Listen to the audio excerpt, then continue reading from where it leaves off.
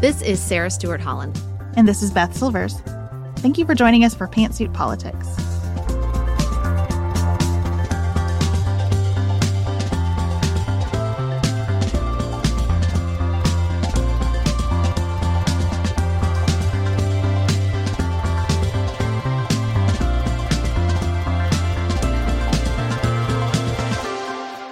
Welcome to Pantsuit Politics. This is Elise, the managing director of the show. I would imagine that a lot of you, like me, are enduring airline travel this week so that you could spend the Thanksgiving holiday with your people. I realize I'm the outlier here, but I love airports. Before I worked for the show full-time, I had a job that was about 70% travel, and I loved it, even though it was exhausting. I've loved traveling, especially flying, since I was little, and every single time I'm on an airplane, I take a moment to look out the window and marvel at the wonder of flight. It really is incredible when you think about it.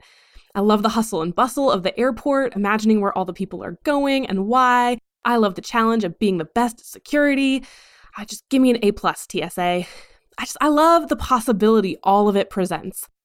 Now, whether you share my adoration of the whole idea or not, and I know a lot of you do not, we probably all agree on this. The experience of flying has gotten worse. Like, a lot worse. And I swear, it's not just because now I often have a squirmy toddler on my lap, although that doesn't help. But the structural experience of flying is becoming an increasingly negative one for most Americans. A smooth flying experience can feel rare, much less one that's actually enjoyable. Even for someone like me, who is coming in with rose-colored optimism for the whole ordeal. Why? What's going on? Why does something so miraculous feel like such a drag? Our guest today is here to answer those questions. Ganesh Sitaraman is a professor at Vanderbilt Law School, the director of the Vanderbilt Policy Accelerator, and the author of the new book, Why Flying is Miserable and How to Fix It. What a great title.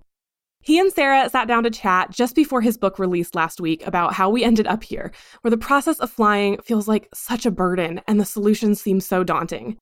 You will be quite surprised by the unexpected characters who played a role in deregulating the airline industry, which, spoiler, this is partially due to deregulation. But those who fought for and against regulation, it's going to shock you. Sarah and Ganesh also talked about how change for the better could happen. They ended on a hopeful note, I promise. This conversation is fun and interesting, as is Ganesh. We know you're going to learn something. And if you, like me, are flying this week, we hope it offers a little perspective into why things are the way they are, and a little hope for a future Thanksgiving someday when flying doesn't seem like such a devil's bargain.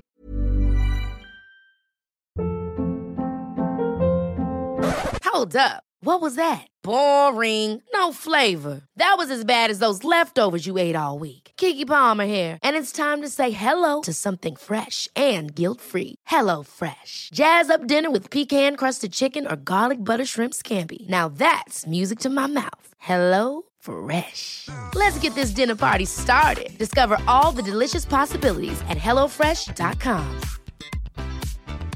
A lot can happen in 3 years, like a chatbot may be your new best friend. But what won't change? Needing health insurance. United Healthcare Tri-Term Medical Plans, underwritten by Golden Rule Insurance Company, offer flexible, budget-friendly coverage that lasts nearly 3 years in some states. Learn more at uh1.com. We are special breakfast people here at Pantsuit Politics, but not just when Beth and I are on the road. The truth is, I want something warm from the oven every Saturday morning and Sunday morning. It's just the truth. It makes it feel special, makes it feel exciting. I don't want to work at it. So the first time I ever saw wild grain, which is bake from frozen subscription box for sourdough breads, fresh pastas, and artisanal pastries, I was obsessed. You guys, I've been a member for over a year. It's amazing. It's so easy. Every item bakes from frozen in 25 minutes or less, no thawing required. You can fully customize your wild grain box. You can choose any combination of breads, pastas, pastries. You can even build a box of only breads, only pastas, or only pastries if you'd like. And for a limited time, you can get $30 off the first box, plus free croissants in every box when you go to wildgrain.com/pantsuit to start your subscription. Sometimes I make one single croissant just for me because I want to feel special, and they're so good. You heard me.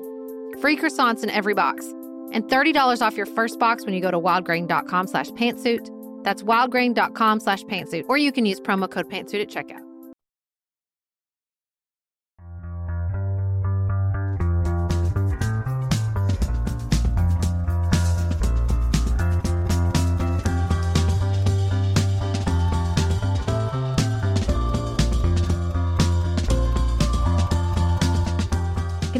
welcome to Fancy Politics. It's been a while. Thanks so much for having me. I'm excited to talk with you again. Well, this is an apt time of year to talk about the horror that is air travel. What a good timing you had with your book. Did you plan it to come out during the holidays? We actually did plan it to come out during the holidays. That's appropriate. The thought was, everyone's going to be flying and there's always some disaster around the holidays. Yep. And people want to know why. They want to know why is it like this and why do I have to suffer like this every year? Yep. Now we're going to get into the air specific aspects of the suffering. But you have a broader framework around this, which is a bigger point about regulation and deregulation generally. So let's do a little bit of the framework, and then we'll get into the air travel part. Let me tell you a little bit about how I decided to write this book, because I think it ties into bigger questions about public policy. A few years ago, some colleagues of mine and I, we were working on a textbook that we called The Law of Networks, Platforms, and Utilities. And this was things like transportation, energy, telecommunications, banking.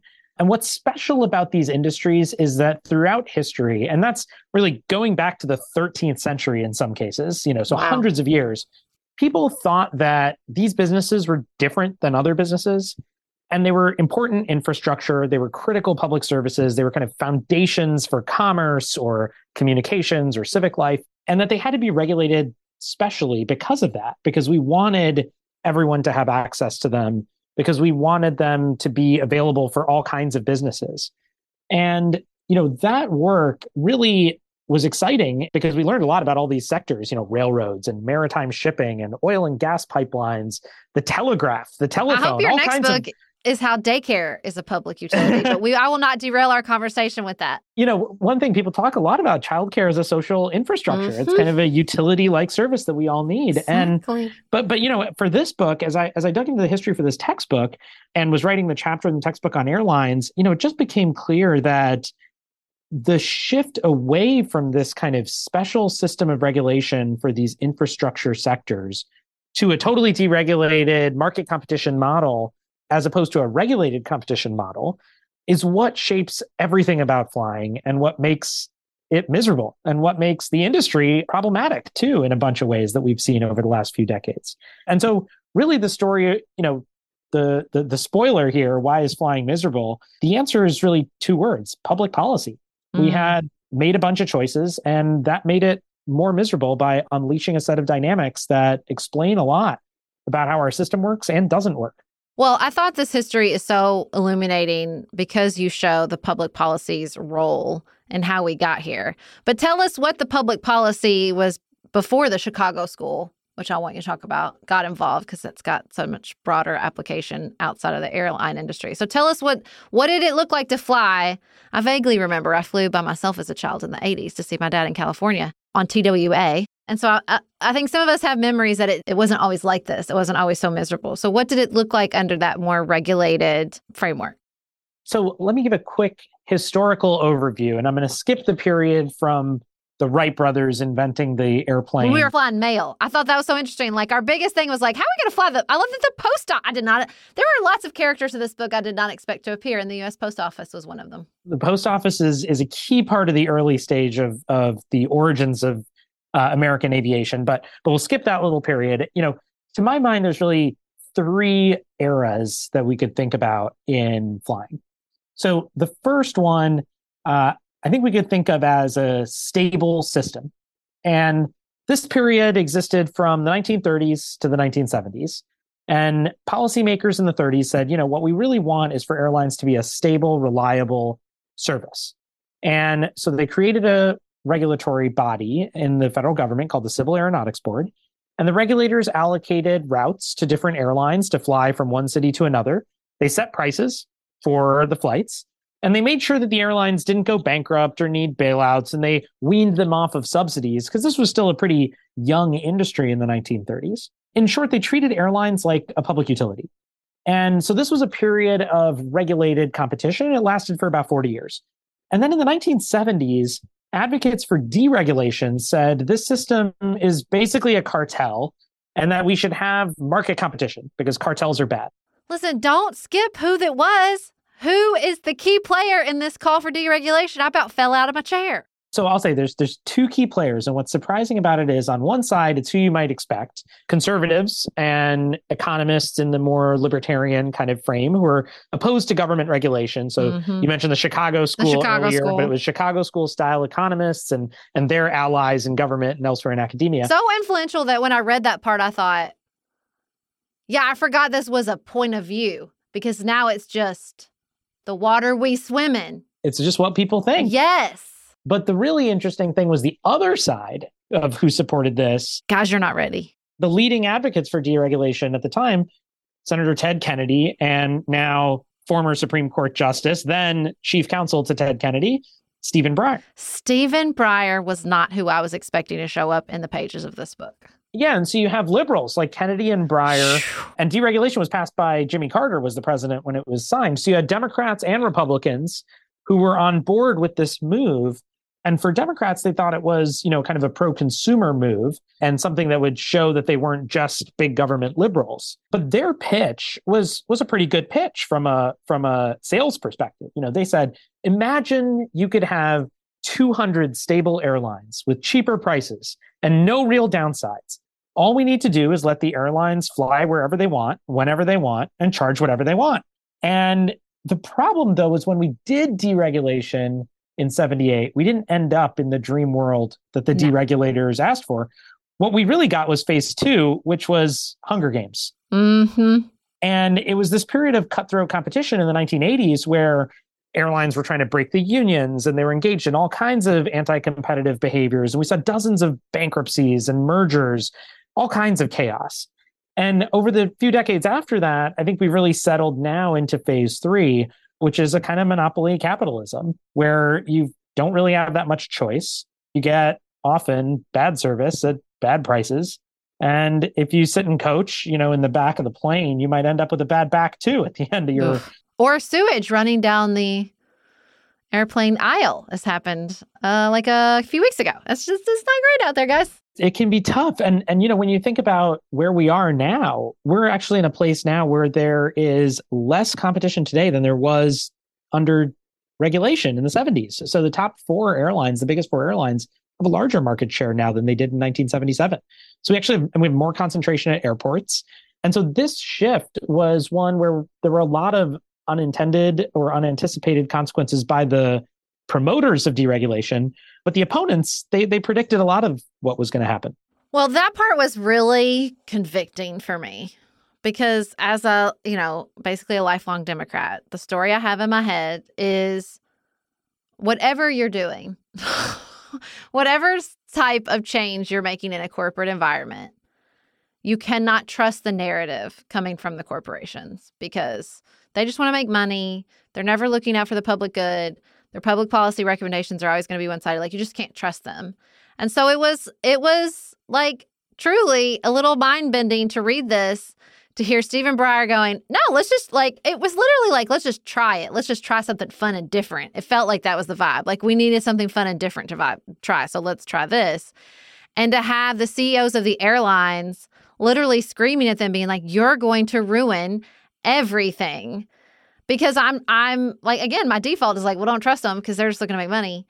But they were right. They were like, this is going to be a disaster. This is one of these places where there's a lot of strange things in the book of who's on what side. Exactly. That's what makes it such a good learning experience. And so you see, Robert Crandall, who was later the legendary head of American Airlines, he was opposed to deregulation, said that Breyer and their team was going to wreck the industry by deregulating the airlines. And then when he becomes head of American in the 80s and is running the airline in this new, cutthroat environment, he's good with a knife like anybody else. And he's out there and doing as much aggressive stuff as he can do to keep American getting bigger, more powerful, and more successful. And then fast forward a couple decades later, once he's done being CEO and it's the 2000s, and he gives a speech saying, actually, this system isn't the right system. We should regulate it like a public utility. That's what it takes to have a leading system in the world that's better for the country.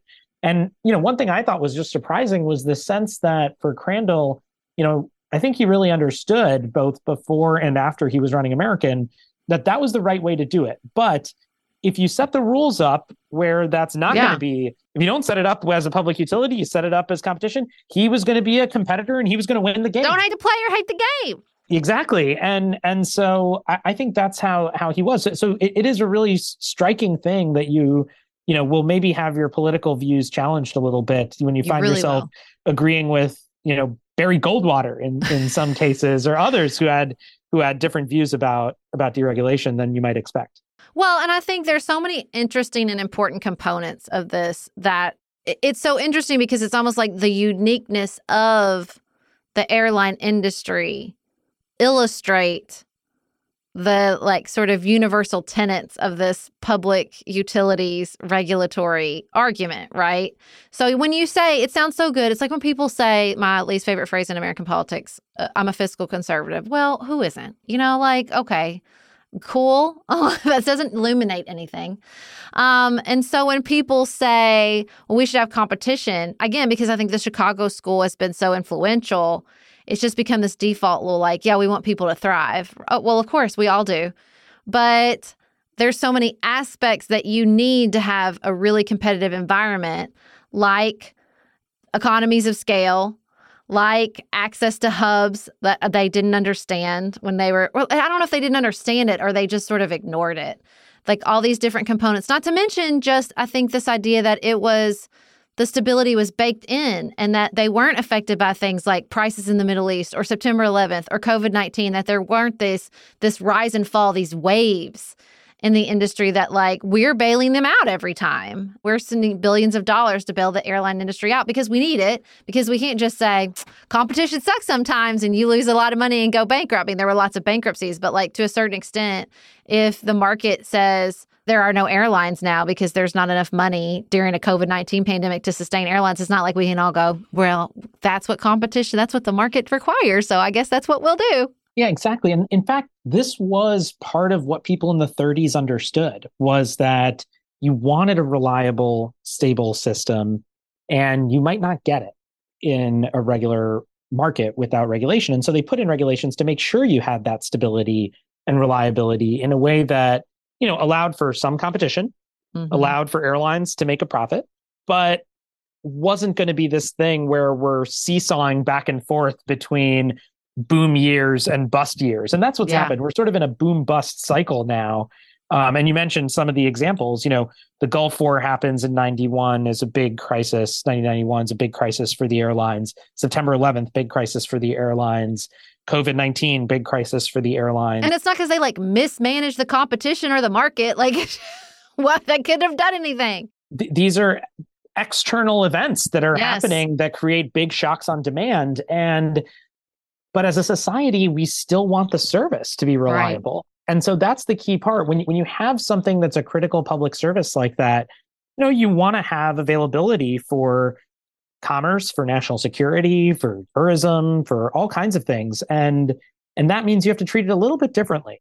We could talk about airlines as being too important to fail, hearkening back to our too big to fail debates over the banks, but it's a kind of similar thing. We need banks, and if they're going to fail, then it's going to have cascading crisis effects across the economy. And so, we have the bailouts, now more than a decade ago after the 2008 financial crash in the financial sector. And it's not so dissimilar here. These are essential services. And unfortunately, the system we have now is one where in the good years, the profits all go to the companies and their shareholders and the CEOs and everyone. And in the bad years, you need a bunch of public money to come in order to provide support. And, in COVID, I think, what's really critical here is it was essential to do it. This was important because it was livelihoods of all the flight attendants and the pilots and the workers at the airports. They were all going to get potentially fired or laid off or furloughed or something. And that would have been really devastating for a lot of people. And it would have been devastating for the service because it would have been even worse than it was trying to get the industry to bounce back once demand picked up again. And so while I think it was important, it really raises to me a bigger question, which is, why should we have a system like this? Yeah. Well, and we got the worst because we tell them, listen, use those knives. They took the money to keep people on, and then they said, but you can retire if you want to. Go ahead and retire. And then we got back, and we don't have enough staff to do bags or fly planes or run the airlines. And I think we also got the worst of both worlds with the competitive aspect, because we got these ones that are too big to fail, which would be great if they were so big that they were running routes all over the country, but they're not. They're shutting down routes left, right, and center in like not even small cities. So we're getting the worst of both sides of the spectrum. For everyone listening, how many of the 4 big airlines fly to Toledo, Ohio? Think about your answer. I'll give you a hint. I'll give you a multiple choice question. It's either 1, 2, or 3. 0. 0. The answer is 0. I read the book. That's cheating. You cheated, but people, as a spoiler to everyone, the answer is 0. And you don't have big airlines flying to Toledo now. In fact, since COVID, 74 cities have lost service from one of the big carriers. And you've got some places losing all service altogether. And, this is a real problem in part because, access to air service for a city is important for its economic fortunes. You're not going to start a new Fortune 500 company in a city that doesn't have any air service. Right. You might not even want to have your company in a city that has minimal air service. You're even your company's conference, much less your company itself. Yeah, a conference, a convention, tourism to your location, all kinds of things it's really valuable for. So as a country, if one of our values is that we want to have regional and geographic access to opportunity and economic growth and economic energy, air service is a critical component of that. And, you think about it where we electrified as a country, rural places, so everyone could have electricity. We've struggled with that on broadband. I'd say that goes back to kind of forgetting our tradition of regulated capitalism. Or things we should think of as a utility. But there's efforts now to try to do more of that. Air travel is part of that story too. Here's the thing. I think there's aspects of this that are like intuitive to people. I think the aspect of like, we told them to use the knives and they made the service crappy and they cut routes while getting bigger and squeezing us price rise so that we're paying more. And all of that, there's like a certain, you're like, okay, yeah, that makes sense. I really struggled with the capitalization of the airline industry, and I'm going to need you to walk me through that a little bit, because I think that part is very important but harder to understand intuitively as far as like the frequent flyer miles and the credit cards and all that. I think that is harder to understand but vitally important. Yeah, so it's one of the areas that I found pretty interesting in working on the book. I think for a lot of people who fly, you see the kind of gradations of point systems and benefits. And, even on some of the airlines, they walk through and say, do you want to sign up for our credit card? They pressure. They don't ask. Yeah. They kind of pressure you. And so, you've got this system where they're, and how does all that work? And, one of the things I talk about a little bit in the book is, in a way, airlines are kind of like banks almost now. It's a little bit of analogy. They create these point systems, really out of thin air. It's not like there's gold or something backing it, right? In the same way that governments create money and, money has value because the federal government says it does. This is what happens basically in the point system. And so they create these point systems and they have this partnership with credit cards. They sell the points, they issue the points. And what's really striking, I think, about it is, they've built this whole apparatus to make money and it works for them. It works for everyone, but it doesn't really work that well anymore for people in the systems. So while they started as a kind of, buy 4 sandwiches, get your 5th one free kind of deal, over time, they've moved from frequent flyer points to really high spender credit card systems. The idea is you get benefits if you spend a lot more. Those benefits are in the form of points. But even recently, what we've seen is that it's actually harder to get the status. You get less for it. You get less for it because they can inflate away the price of items by saying, oh, it now costs more to use your points. Or maybe there's just fewer flights on which you can use points to buy your ticket. And we've seen some airlines pulling back on access to lounges and other things. So it's not obvious that for a lot of places, for a lot of people, this is still going to be a good deal going forward. And I think it raises bigger questions. Why are airlines in the credit card business anyway? Shouldn't they really be in the air travel business? This was also a thing about deregulation, just to bring it back to the book, which is, before deregulation, you wouldn't have had a system of these loyalty points because it's explicitly anti-competitive. The purpose of it is for you to keep flying on that same airline and not fly a competitor. So it's trying to dissuade you from using competitors and going to wherever the best price is. And so anyone who's ever said, well, I'm not going to fly this other one, which is $10 cheaper because, I want to get the points. That's the point. That's right. Stopping competition. But regulators wouldn't have allowed that before. And people in the 80s recognized this was anti-competitive. And the other thing that's going on is during regulation, they were really confined to being just airline businesses. The idea was we didn't want them involved in a lot of other stuff. Yeah. No owning rental cars and hotels and all that. Couldn't own all these other things because we were worried about abuses of power in that space because you have all this scale, and with scale comes power. And I think that's a real shift that's happened over the last few decades too. And I think we need to think very critically, do we really want the kind of financialization of the airline sector like we've seen in so many other sectors? If you're looking for a very quick salon quality, but not salon priced manicure, Olive & June has you covered. We've talked about Olive & June's Mani system before. It has everything that you need for a professional manicure in one box. Salon grade tools, your choice of 6 polishes. Those polishes are going to last you for 7 days or more. The cost breaks down to about $2 a manicure. Olive & June also has press-ons if you want. What I love, though, is that Olive & June each season is coming out with new colors, and I just got a set of spring and summer colors in quick dry polish. And they say this dries in about a minute. It seemed dry to me in about 30 seconds. It was not kidding about being quick dry.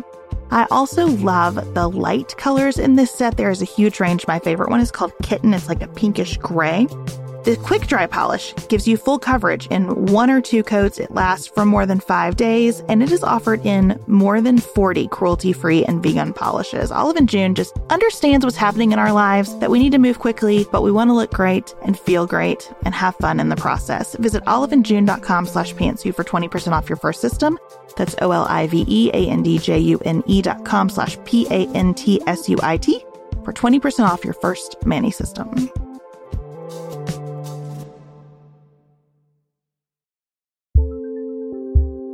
Just finished A Court of Thorns and Roses and craving another fantasy world to devour? Dipsy's got you. Dive into spicy enemies to lovers' tales or embark on an epic romance between immortal fae and sworn foes. They've got fantasy romance stories perfect for your morning walk, late night, or long bath. Dipsy is an app full of short, spicy audio stories. They bring scenarios to life with immersive soundscapes and realistic characters. Discover stories about second chance romances, adventurous vacation flings, and hot and heavy hookups. And there's a growing library of fantasy series with werewolves, Greek gods and goddesses, Regency-era historical fiction, and fairy smut to explore the bounds of your pleasure. New content is released every week, so in between listening to your favorite stories again and again, you can always find something new to explore. For listeners of the show, Dipsy is offering an extended 30-day free trial when you go to dipsystories.com/pantsuit. That's 30 days of full access for free when you go to dipseastories.com/pantsuit. dipsystories.com/pantsuit.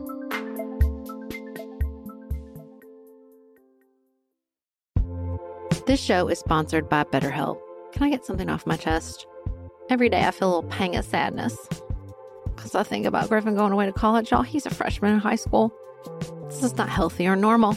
This is why I have it on my list of things to talk to my therapist about. We all carry around these things, big and small. When we keep them bottled up, it can start to affect us. Therapy is a safe space to get these things off your chest and to figure out how to work through whatever's weighing you down. If you're thinking about starting therapy, give BetterHelp a try. It's entirely online, designed to be convenient, flexible, and suited to your schedule. Just fill out a brief questionnaire to get matched with a licensed therapist and switch therapists anytime for no additional charge. You gotta get it off your chest. And you can get it off your chest with BetterHelp. Visit betterhelp.com/pantsuit today to get 10% off your first month. That's BetterHelp, HELP.com/pantsuit.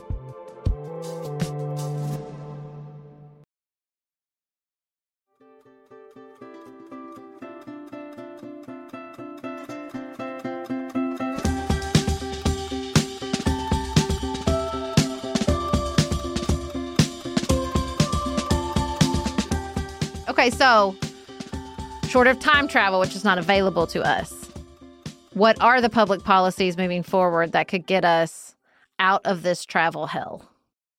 Well, in the book, I give 3 big principles and then give some ideas about how we might flesh those out. But the three principles, I think, are first, no more flyover country.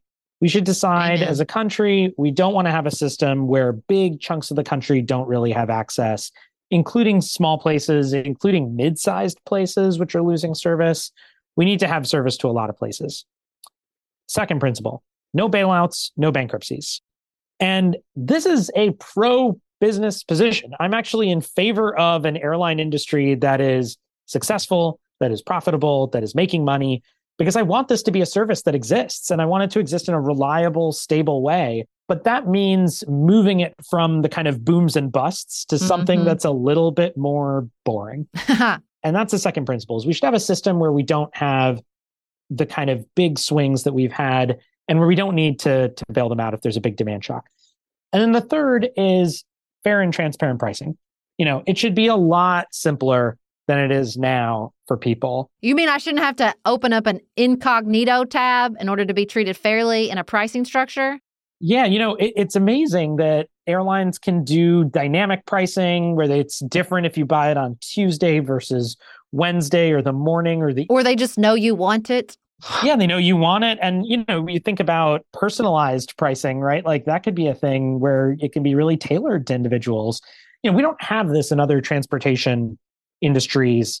You're going to go on the subway in, Washington, D.C. It's the same price if you buy it 5 minutes before or if you buy it a week in advance. You're not paying different prices when you buy your ticket. You're not paying different prices if you're sitting facing forward or facing backward or standing up. We have rules to say, actually, this is a service that we want kind of consistency for everybody.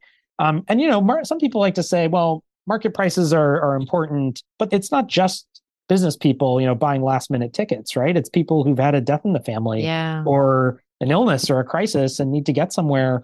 And they're at the mercy of this as opposed to really just having a consistent system, which we could have. We just have to ask, our policymakers to give it to us. I think the hard part is you point out that because of the way our service works now, we're not a consistent constituency, right? I mean, we are in that everybody uses this service, but because the way it's been sort of nationalized and decentralized, how do we begin to advocate for this? It feels like we need sort of a champion on the national stage that we can all support. Yeah, I mean, I think the first place to start is if everyone gets, channels all their inner rage, which you should not channel toward the people on the airplane. You shouldn't, don't channel it toward the flight attendants. Don't channel, it's not their fault. But channel it towards your members of Congress and get them on the phone, talk to them at events, write letters to them and tell them you want them to do something about this. And I think that's the real starting point here, is moving in that direction, because a lot of people are affected. And I think for people in Congress, they see all these problems. Yeah, seriously. And so it's just pushing them to understand, we can do something bigger. We can think differently about this. We can push harder on it. And if you, member of Congress, do something, it's actually going to be really popular. And, we the people are going to vote for you again. Yep. In part because you did something about this. Sarah and I have talked many times about our desire to age as gracefully as possible, and skincare is a huge piece of that. I spend a lot of time and money thinking about my skin, and I have added Ritual to my routine, which just gives me a lot of comfort. Ritual is here for us. They have created a wrinkle support skin supplement and conducted clinical studies, so we know it's working. They're taking the guesswork out of skincare. Ritual Hyacera is one of several Ritual products that I love. I take the daily multivitamin, I take a probiotic, and Hyacera is that once daily skincare supplement that is clinically proven to reduce wrinkles and fine lines and increase skin smoothness in 90 days. I recently met a friend for the first time in person as opposed to online. And we were discussing the fact that I am 43, and she said, I cannot believe how young you look. And I thought, thank you, Ritual, for that. Start Hyacera to help minimize wrinkles without compromising on clean science. Hyacera from Ritual is a clinically proven skin supplement you can actually trust. Get 25% off your first month for a limited time at ritual.com/pantsuit. Start Ritual or add Hyacera to your subscription today. That's ritual.com/pantsuit for 25% off.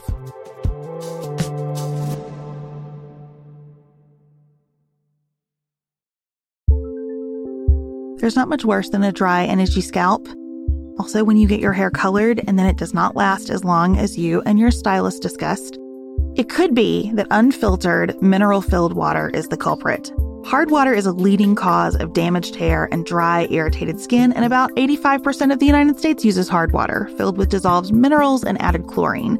That's where Canopy's new filtered shower head comes in. Canopy, known for their beauty hacks and reimagined humidifier, has revolutionized the filtered shower head. Dermatologists recommended this unique 3-stage filtration system greatly reduces contaminants and odors in your shower water, leaving you with healthy hair and glowing skin. Best of all, the Canopy filtered shower head is hassle-free. Installation is a breeze, and its unique quick-release filter replacement feature allows for seamless filter replacement unlike any others on the market. Go to getcanopy.co to save $25 on your Canopy filtered shower head purchase today with Canopy's hassle-free filter subscription. Even better, our listeners can use code PANTSUIT at checkout to save an additional 10% off your Canopy purchase. Hurry, your hair and skin will thank you.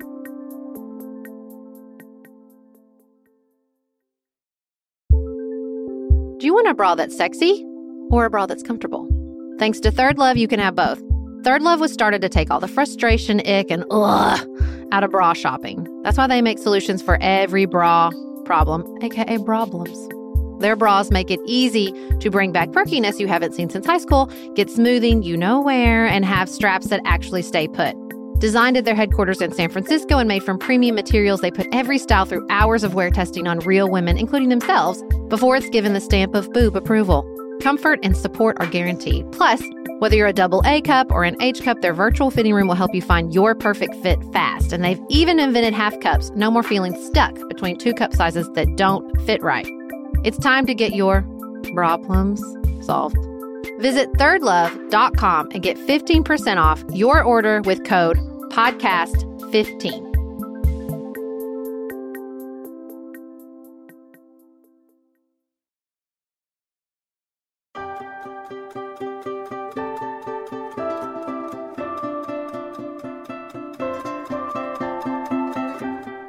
Well, your book is a great place to start. I think we should all send it to our members of Congress. Thank you so much for writing it. I felt so much smarter after I finished it. And less mad. I mean, I'm still mad, but I feel more educated in my rage. Hopefully mad in a direction that points it towards to doing something. Well, thank you so much. Thanks so much for having me. It's great to be here. A huge thanks to Ganesh for joining us and to all of you for the same. We hope you've had the best Thanksgiving available to you and that if you are traveling, you have the best travel experience available to you.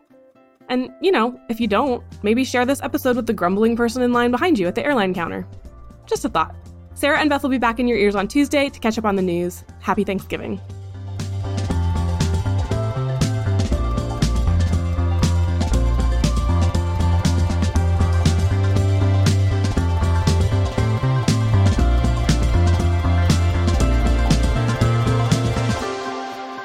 Pantsuit Politics is produced by Studio D Podcast Production.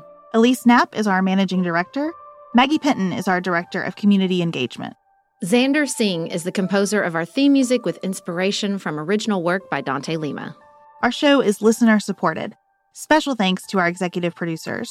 Martha Brunitsky, Allie Edwards, Janice Elliott, Sarah Greenup, Julie Haller, Tiffany Hassler, Emily Holiday, Katie Johnson, Katina Zuganellis-Kasling, Barry Kaufman, Molly Kors, Catherine Vollmer, Lori Ladow, Lily McClure, Linda Daniel, Emily Neasley, The Hutchins, Tracy Putoff, Sarah Ralph, Jeremy Sequoia, Katie Steigers, Karen True, Annika Uvaline, Nick and Elisa Valelli, Amy Whited, Emily Helen Olson, Lee Shea McDonough, Morgan McHugh, Jen Ross, Sabrina Drigo, Becca Dorval, Christina Quartararo,